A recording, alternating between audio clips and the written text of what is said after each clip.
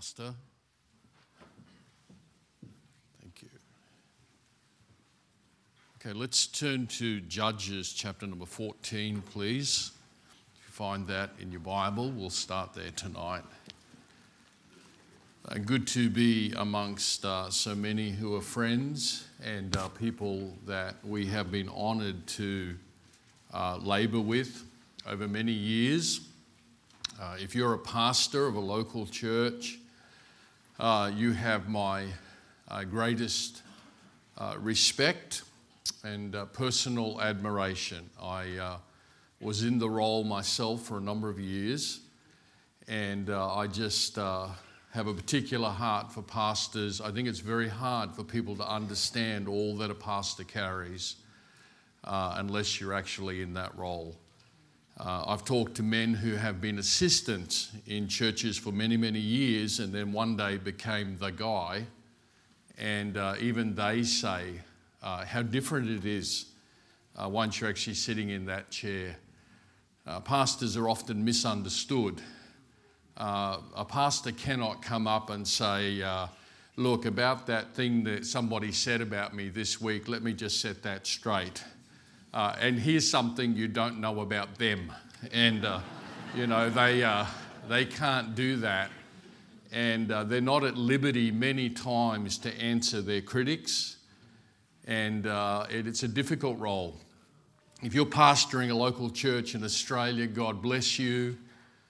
You're a VIP in my book. And I do esteem you. And we're glad you're here. If you're a member of a local church, support your pastor and do your part. Everybody's not called to that role, but everybody's called to serve the Lord. And I believe that tonight we have a group of people here. I don't think you're here tonight to play games or mess around. I don't believe that.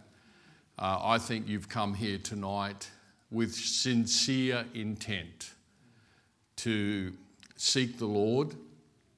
I'm sure that if you hear from the Lord tonight or over the next few days, that you'll leave here really grateful for that.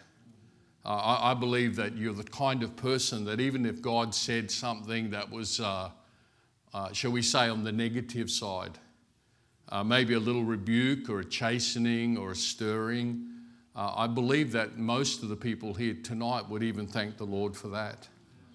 Because isn't it a privilege when He even talks to us about anything? Isn't it a wonder when God has something personal to say to you and He finds you, and He finds you and He doesn't overlook you and He doesn't go past you. And He comes to you and He says it in a way that what He says, in your heart, nobody could say that to me who doesn't absolutely know me intimately. And He does. And so we are looking over the next few days to just receive from the Lord whatever we should. I pray that in my small contribution that the Lord would use that. And I pray the Holy Spirit would encourage you. Much has changed in Australia.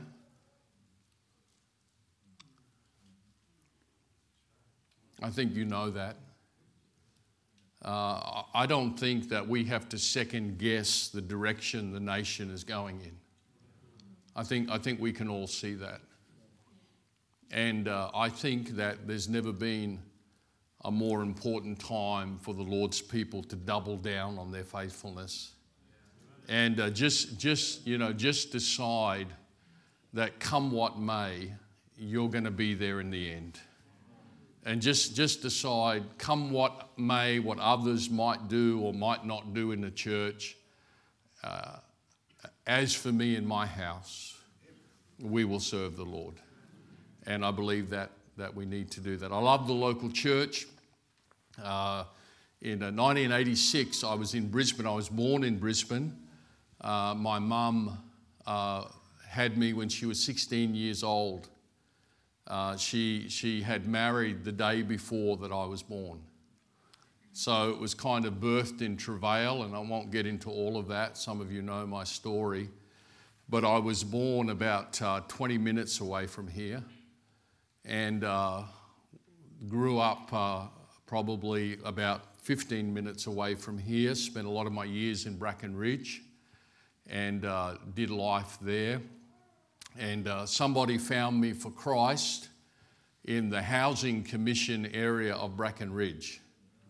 And I'm thankful for those people who came and preached Christ. And I hope you've never forgotten who it was that spoke to you about Christ. And so got saved, began my walk with the Lord. In 1986, I was going through a crisis of not knowing where to go to church. People in other countries don't always understand that we don't have the same amount of choices that a lot of other places have. You know, there just are not churches just everywhere on every corner here preaching the gospel. And I was in a particular transition. God had done something in my life. And so I began to fast and pray. And I didn't even know that there was such a thing as an independent Baptist. I had no idea, you know, I think I may have heard of Baptists, but I certainly didn't know anything about an independent Baptist. I began to fast and pray, and after a period of a few days of fasting and praying, and I remember saying to God, Lord, I'm desperate for you to show me where I'm to go to church. And it'd be good if a few more people got desperate about being in church, by the way, but just you show me where to go to church. And through a series of circumstances, God led me to a meeting that took place on this property. It wasn't in this building, and things did not look quite like this, but on this property, God led me to this place, this local church, and so many good things have come to me through the local church. So God placed me here in this place.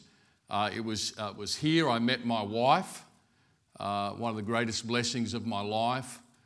I never knew that I was going to come back here one day as a senior pastor.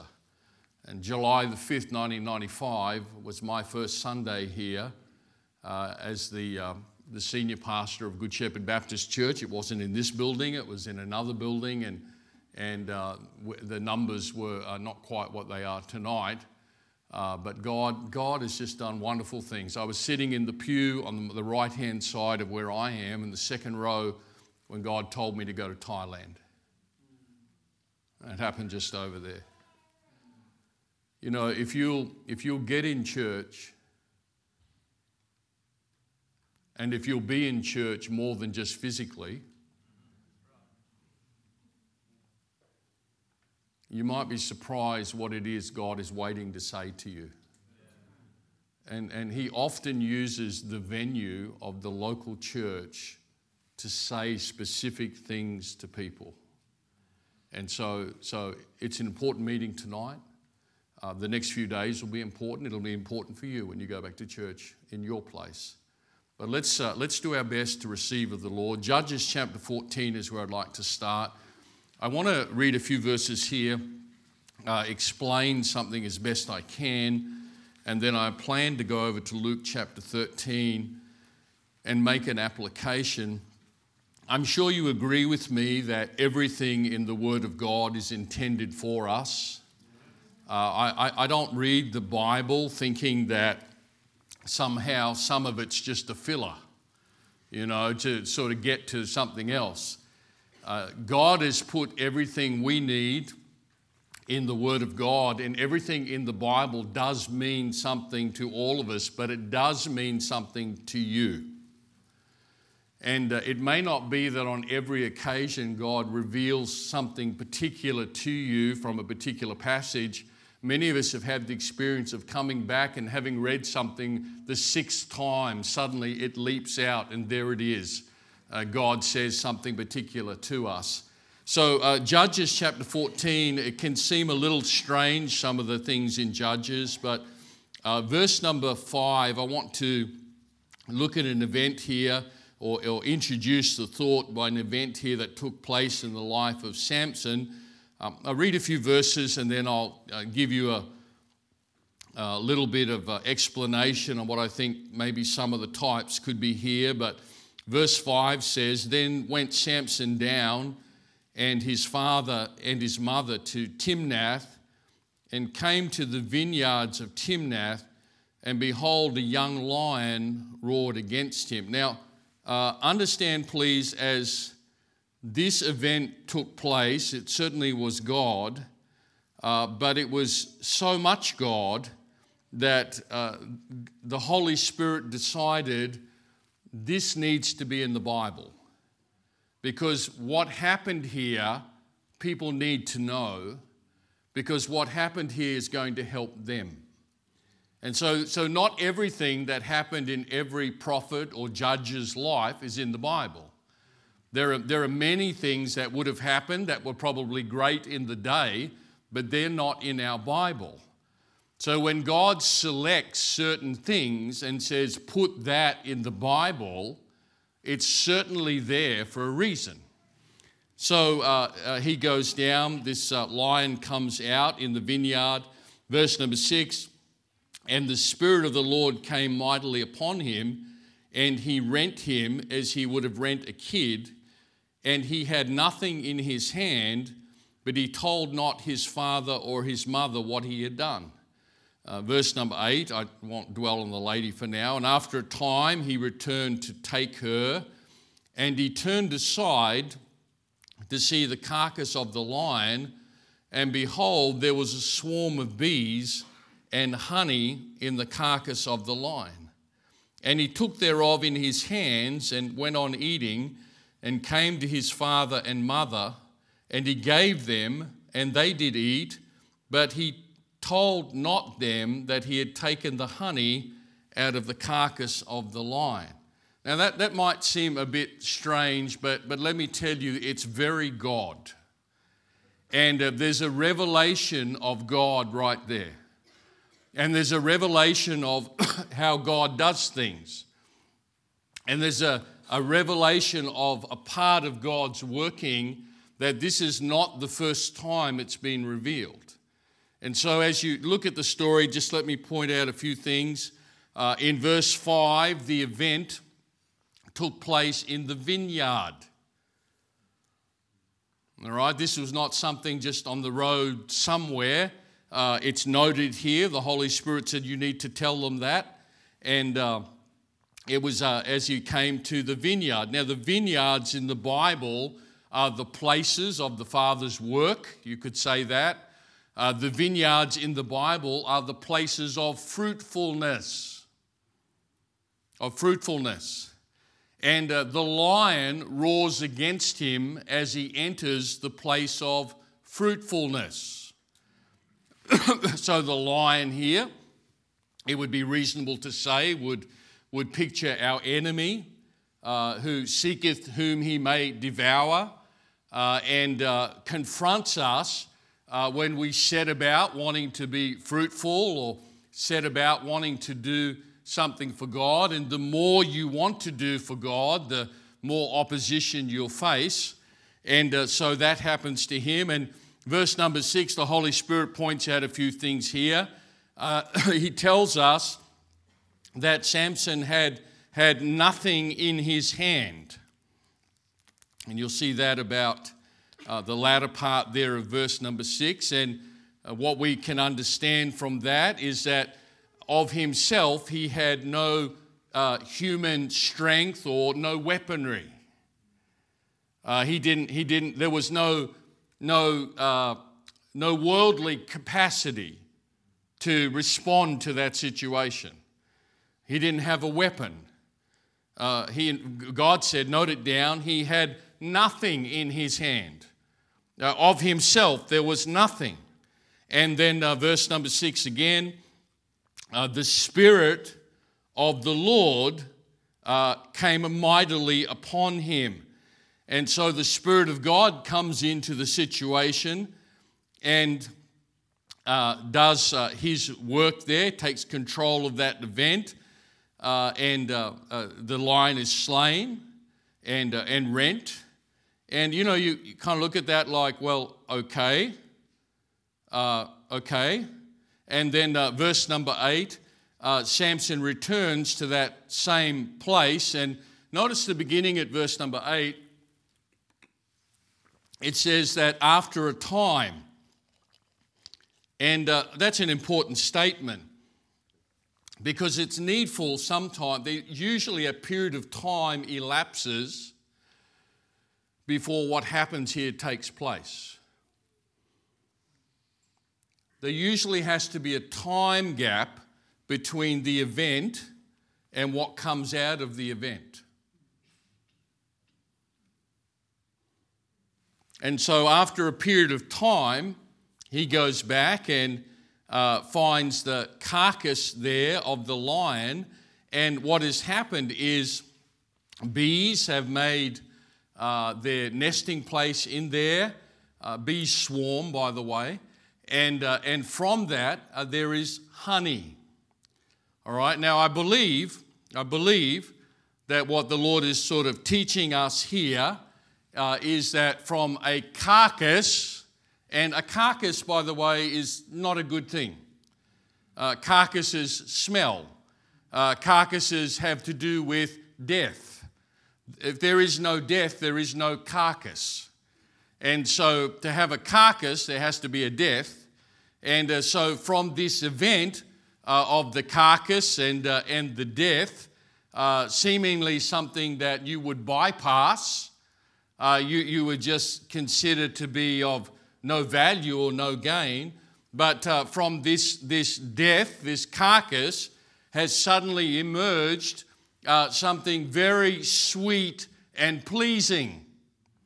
And Samson takes that honey, and first of all, he consumes it himself in verse number 9, and then he gives to his father and mother, and they enjoy that honey also.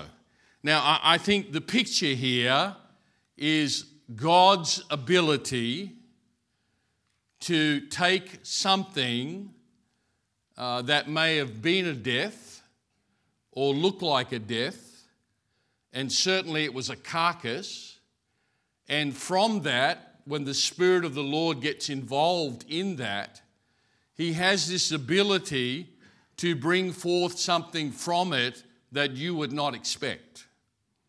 He has an ability to bring forth something very sweet that is nourishing to others. Now, certainly, the cross is a picture of that. The cross where our Saviour went to death. And, I sometimes think in our culture, one of the things that I guess Thailand has helped me to understand is how other parts of the world look at things that in not the same way that we do. And I think sometimes we don't understand the view that others have about some of the things that we would read about. So a carcass to somebody who lives on a farm or lives a rural life is a very real thing. And typically they smell. It's an association of death. It's not a good thing. And to think that something good could come out of that is just frankly unusual and surprising. When people think about the cross of Christ, we think about it as something we glory in. We sing songs about the cross. You don't have in your mind a negative perception about the cross. Now, you know what it was, and you know our Saviour died on the cross, but believe me, you don't think about the cross the way a lot of people in the world do. One of the most difficult obstacles we have in reaching Thai people for Christ is that when they find out he died on a cross, there's an awkward discomfort because they have been taught a cross is an abominable way to die. And it being in a culture that has practiced executions for thousands of years and understand the whole concept of executing someone, their idea of a cross is that it's a very bad thing. And I'm talking about unsaved Thais. And many of the monks will monopolise on that, and they will teach Thai young people. They will say, literally this, and I've had Thais say this back to me. They will say, Jesus was a bad man, and you can know that because he died a bad death on a cross. And that's very convincing to a lot of people. The thought that someone would die on a cross, in their mind, that's just a very bad thing. Okay, I'm trying to get that into your mind so that you can see from the cross and the death on the cross, something very sweet came forth to us. Amen? Our salvation, our forgiveness, the love of our Savior was manifested on the cross. And God took something that was very bad and frankly looked really bad to the people who were looking on. And from that thing that was very bad, God brought forth something that was very good. And it became very sweet to us. And I'm trying to say that what happened on the cross is somewhat pictured here by what happened with Samson. And the focus I want you to see is really on God. That this is typically something that God does. God takes things that are bad, and he has this ability when he gets involved. And in fact, it can be nourishing. And it was nourishing to Samson. And it was sweet and nourishing to his family. But the Bible says that he did not tell his parents where he got that honey from. And the reason, if he had told them, I have this honey for you, I got it out of a rotting carcass, they would not have enjoyed it. They may not have received it. It would not have strengthened them because they would have had a problem receiving it. But that's the way that God did it. All right, so this is a little revelation of just kind of how God does something here in Judges. Now, God has done this again and again and again. God did it in the greatest way with our salvation. People talk about the tragedy of the fall and talk about how awful it was that sin came in and we fell, and it was awful. It's responsible for much suffering, heartache, death, hell, many things. But do you understand God took what was the worst event in human history and turned it into the greatest blessing that anybody could have received? Do you understand tonight, if we were assembling in a world without sin, the greatest that anybody here tonight could be would be a son of Adam. Your highest level would be as a son of Adam. But God took the fall and didn't just restore you to being a son of Adam, he elevated you to become a son of God. And I'm trying to show you that's his pattern. That's his way. That's what he does. And I want you to turn to Luke chapter 13, because I'd like to make it a little personal. And it's good to see that happened around Samson. But I want to kind of bring it back to you a little bit here. In Luke chapter 13, I'm saying there's a identifiable working, the way that God works is to take some bad things and get himself on that and turn it into something exceedingly sweet. Now, because honey came out of a carcass didn't mean it wasn't a carcass anymore. It still was a carcass. But God brought forth something out of that. God's not asking you to call a bad thing a good thing because he uses it for a good thing. And we stumble about right there. Because somehow we feel, if I acknowledge that this awful thing that I'm thinking about right now could have had any outworking or good, or could have led to any good in my life, somehow I might be saying that that thing was good. Are you understanding that? But we're not saying that thing was good. We're saying good God took a bad thing, a smelly thing, a stinky thing, and did something, and from it produced something very sweet. Okay, in Luke chapter 13, it's a parable here from verse number 6. And I'll read it and then we'll try to think about ourselves. He spake also this parable.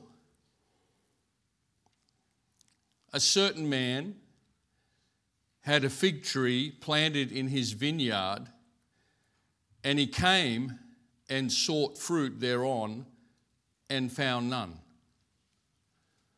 Then he said unto the dresser of his vineyard, Behold, these 3 years I come seeking fruit on this fig tree, and find none.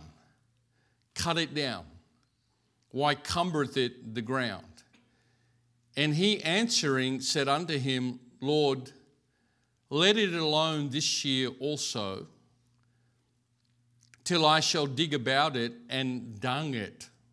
And I want you to notice the dung it. And if it bear fruit, well, and if not, then thou shalt cut it down. I believe that this parable, I think it could apply to Israel. I think there's some application there. I think there's some application to the people who were alive in that day and were maybe not recognizing their Saviour. But I certainly think there's application for us also. And I believe that the certain man being referred to in verse number 6 is God. Okay, many places in the Bible, people are likened to trees. No, they're not. Yes, they are. Well, I didn't see that. You don't look. I can tell you, many, many places, God, by choice, God likens us to trees. In many places. So the certain man comes to the vineyard, and he has an expectation here that there should be fruit on his tree.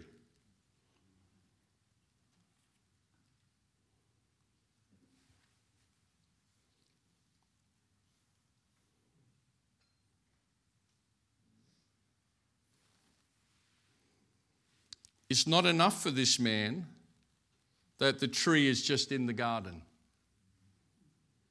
because the vineyard is the place of labor. Son, today go work in my vineyard.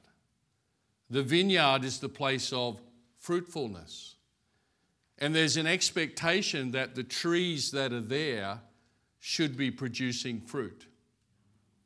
So this is a picture of us. And he comes, he looks. It's a reasonable expectation. Jesus told us that herein is my Father glorified, that you bear much fruit. That's a tree analogy. And so shall you be my disciples. So the man comes and he looks and he goes to a particular tree. You'll notice that apparently the owner of this vineyard notices every tree in that place. And he's observed that there's a tree there. And I don't know if he said anything before, but this wasn't the first time he saw it. And finally he had waited and he had waited. And finally he comes and he said, you know, this tree here, I have come looking for fruit again and again, and it is not here. And so the owner of that place, at the recommendation of his worker, consents, in verse number 8, to have it dunged. Now you understand what dung is? Okay, we don't use the word dung, but we do use another word that has the same amount of letters.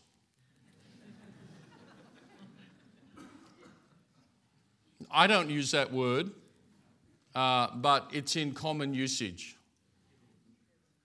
And you know what I'm saying.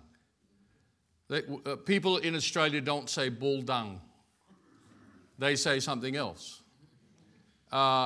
People in Australia don't say it's as worthless as dung. They have other expressions.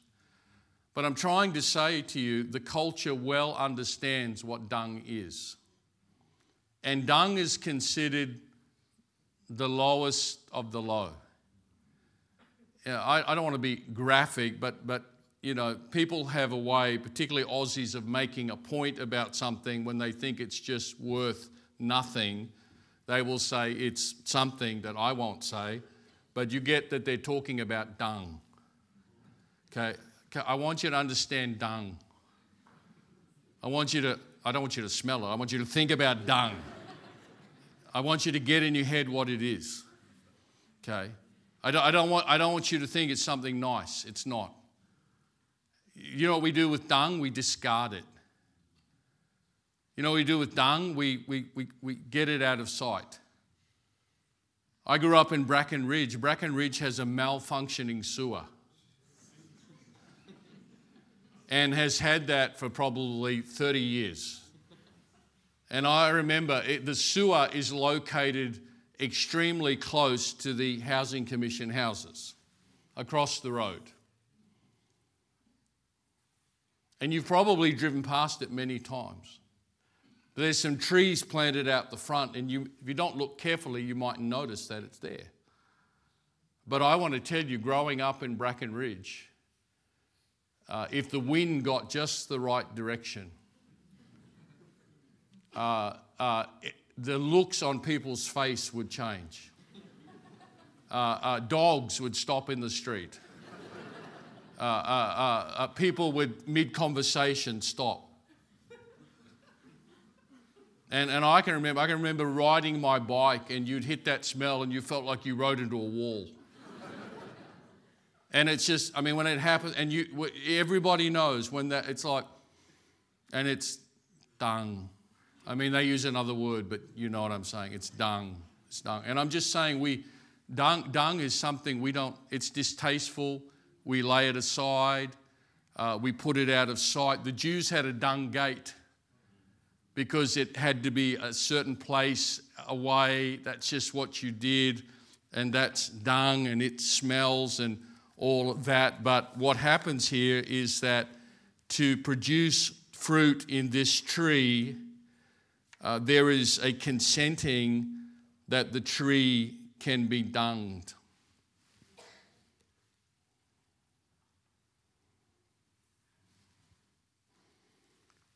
Because there's something in the dung that the tree needs if it's going to produce fruit for the master. The dung will not produce the fruit, but the effect the dung has on the tree will make the tree fruitful.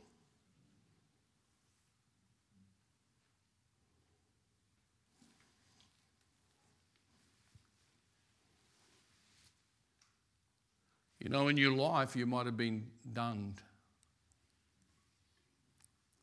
You might be looking back on some things that have happened, and you would say, yeah, I got dunged. That was it for sure. In fact, you may have been dunged a few times in a few different ways. I've been dunged in the church. I remember when I first got saved, I'd never met Christians before in my life. When I first got saved and I met some Christians, I thought they were the most beautiful people in the whole world. And I think they were at that time. They were loving. I'd never met a group of people who just seemed to be that way. And it led me to the illusion that they were always that way. But hanging around long enough, and if you've been in any church long enough, you realize that sometimes even in church, you can have something happen or be treated in a certain way, maybe from people, and it shouldn't have happened, but it did, and you got dunged. And nobody likes that, because dung's not a good thing. Or you went through a relationship, or you had something happen in your childhood. I can reflect back on my childhood. I won't tell all the stories, but let me tell you, I got dunged. I got dunged.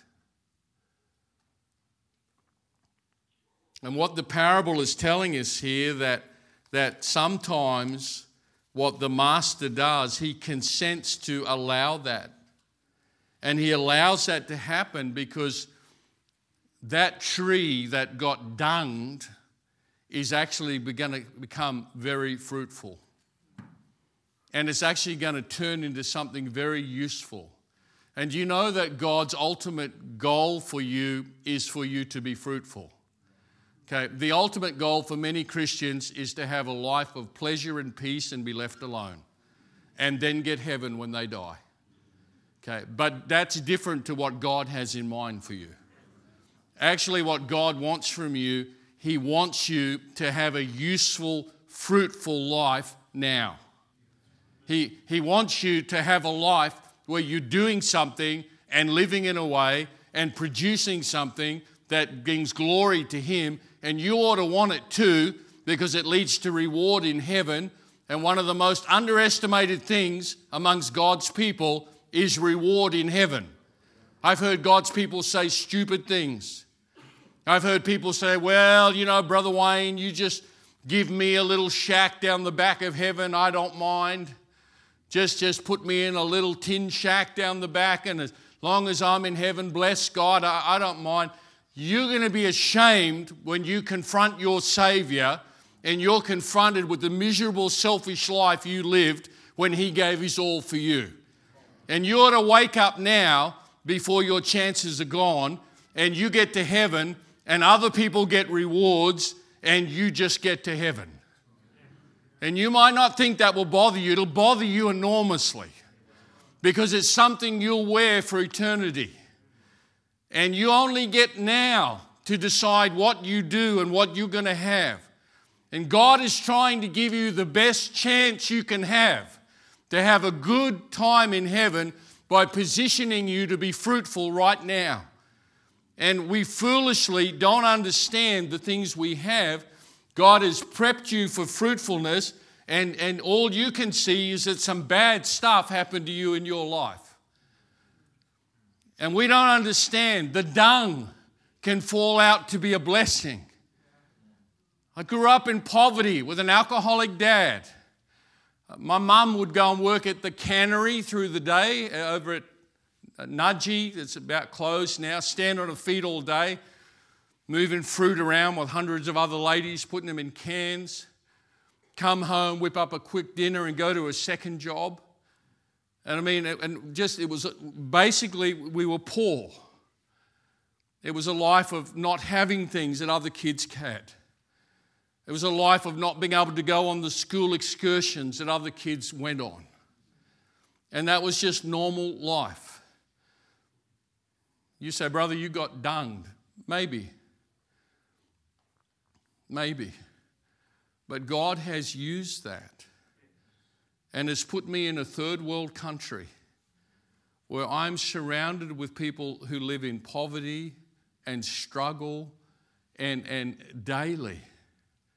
And my own time of being dunged has produced something in me that has fallen out unto fruitfulness. I thought about it today. Today in Thailand is payday. We have some men live on the church property, and they're all married, have children. And one of the men rang me up today, and this is not an easy thing to do. And he rang me up today, and he said, he doesn't speak English, he only speaks Thai. He said, can I talk to you? Is now time to talk? Can we talk? And I said, we can talk. What is it? And he said, I don't know what to say, but I don't have any money. And he said, would it be okay if I didn't pay the rent on the house this month? Now he pays $50 a month rent on the house, which kind of probably doesn't cover his electricity. We just cover it, but that's his contribution. He said if I pay that, we will have no money left for food for the rest of the month. We will not have anything. And he has a wife and a child. Now, when I heard that, I flashed back to my life. And I flashed back to the humiliation when you have to call someone and explain a situation like that. And the embarrassment. And I well felt his pain. And I said, that'll be fine. No problem, that will be fine. And when we hung up the phone, he was thankful and sent me a message, thank you. And I said, I understand what it's like.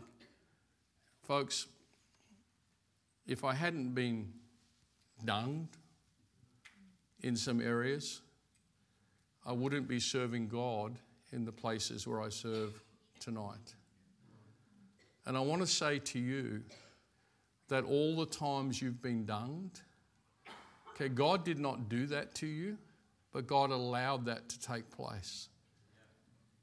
The only time it doesn't have any value is if it doesn't fall out under some fruitfulness. I know there are people here tonight living in horrendous marriages, caught between conviction that you need to see it through and don't go anywhere, but living a terrible torment. And I know that.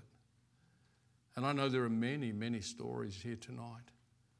And many of you have been dunged.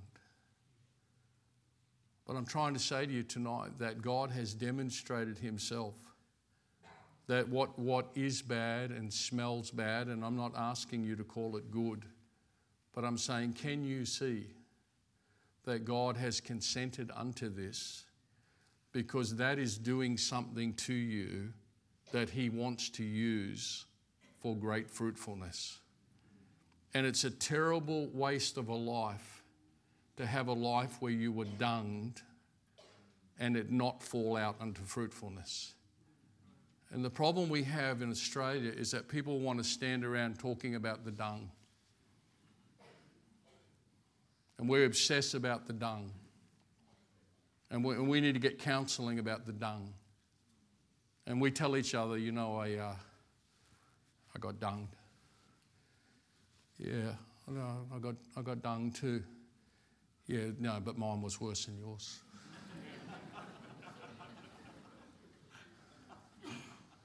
And we cling to our dung because we got dunged. Listen, we all got dunged. We all got dunged. Well, why don't you talk about your dung? I don't want to talk about my dung. I want to live a fruitful life for my master. And I'm not in denial it happened, but that doesn't define my life. That's just something that came my way. And you say, well, preacher, it weakened me. Well, if it weakened you, it strengthened you. Because he said, when you're weak, you're strong. And it's intended to fall out under good. We go to people for wisdom. You say, where do they get it from? They got dunged. That's how they got it. They didn't get that wisdom out of a book. It doesn't just fall out naturally. People that we go to who understand things and seem to have it somewhat together are the people who were dunged. Just like you. You're them, but you're just not where they are yet. And it's time to stop obsessing about the dung. Well, I had this child. I have one too. And I had this happen in a relationship. Others did too. Yeah, but mine was bad. I'm sure it was, but somebody's was worse. And the embarrassment of our eternal future is going to be we're going to go to God and offer lame excuses why we were not fruitful. And God's going to say, just stop. Because this person here had what you had. But they had it worse. But they lived a fruitful life for me. And we've got to wake up and understand if you got dunged, the Lord allowed that. And it's got a purpose. What happened to you can fall out under a good thing. Okay, the Master wants you to be fruitful. And you can. You can. You can. You say, well, I feel debilitated. Then walk with a limp. I mean, how many times I've prayed, God, I'm a wreck. And I'm only telling him what he knows.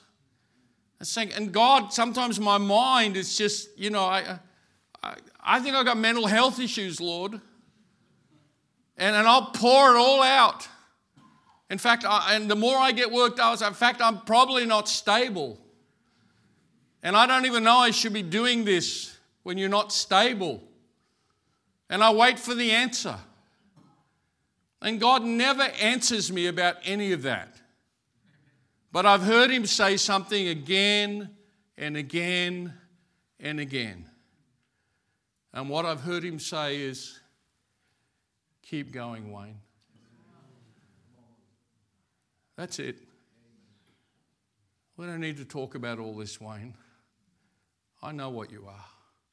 And I know what happened to you. And I know what you battle with. And I know what you feel. Wayne, just keep going.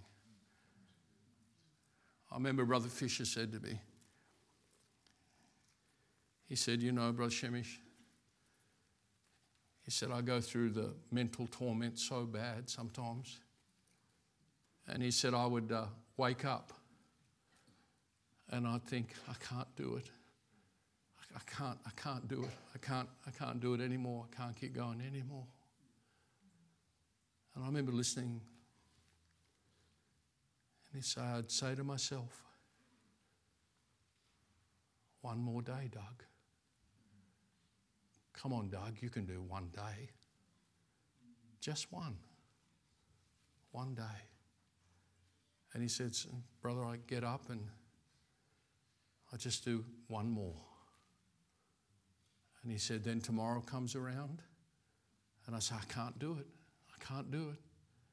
And I tell myself, one more day, Doug, you can do one day.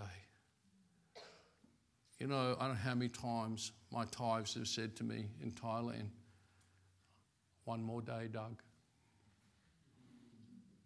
They'll say, one more day, Doug. And I'll go, one more day. And you know what happens by the grace of God when you do one more day and one more day and you keep going, Wayne, and you keep going, Wayne. You get to the end of your life and you find out that though you were dunged, God has made you fruitful. God has made you fruitful. But if you can't get past the dunging, you can't progress to the fruit. And you just need to understand it's just his way. He just lets it happen. You say, well, I don't think dung is a good thing. Well, I don't think dung is a good thing either. You say, well, I just find the whole idea of dung distasteful. Well, I do too. But I got it on my tree. I got it on my tree too. One more day. Keep going for God. God wants you to be fruitful, folks. The time is running out. It's time to stop talking about the dung. Hi, I'm Wayne Sehmish. Good to be here today, and I got dunged. We've got dung groups, dung support groups, flavours of dung. Yeah, I got dung. I got dung too, yeah, but the cow that dung me, man, I don't know what he was eating. It was bad. I'm talking mom was bad.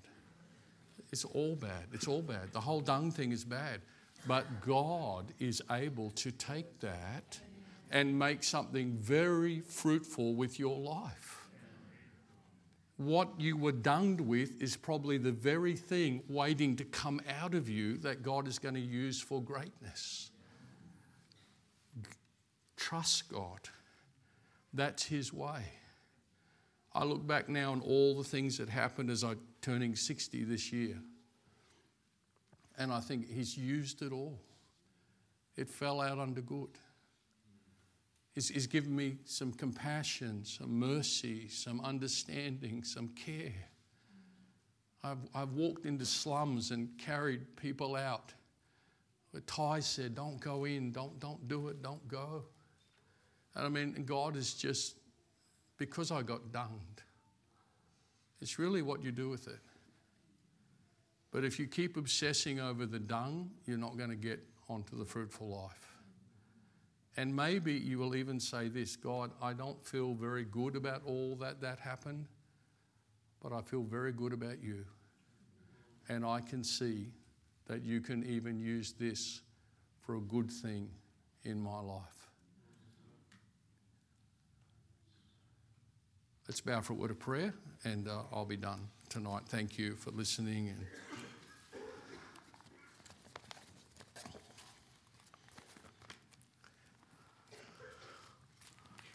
Paul said, I would not have you ignorant, brethren. The things that happened unto me have fallen out unto the gospel. I think he had to say that because probably some folks were focused on what was happening instead of how God was using what was happening. What as our heads are bowed and our eyes are closed, how many here tonight would just say, preacher, I just do feel that maybe God put His finger on some things here tonight with me, and I acknowledge that. And I do believe the Holy Spirit said something to me tonight. If that's you, would you show me that God spoke to you tonight? Right, I see many hands across. Thank you. God bless you. God bless you. Let's pray together, and then we'll have a song. Father, thank you for your word, and thank you mostly for the marvelous way it reveals you to us. Lord, we praise you. You're just good, good, good in all your ways. Lord, you were not just God for a pre-fallen world where no one had sinned, but Lord, you're God for people who have sinned and have brought up in a world of sin. And Lord, you have the answers we need. I pray tonight for all those who are here. Lord, I'm certain that your desire is that each one would be fruitful. And I pray, Lord, if some people need to get set free tonight, that you would do that. I pray, Lord, if some just need to, if you've said to some tonight, enough of this talk, no more, then I pray they'd receive that. I pray, Lord, take the hard thing and by thy hand and by thy Spirit, turn it unto a great thing that would result in abundant fruitfulness. Bless your people here tonight, I ask in Jesus' name. Amen. Amen.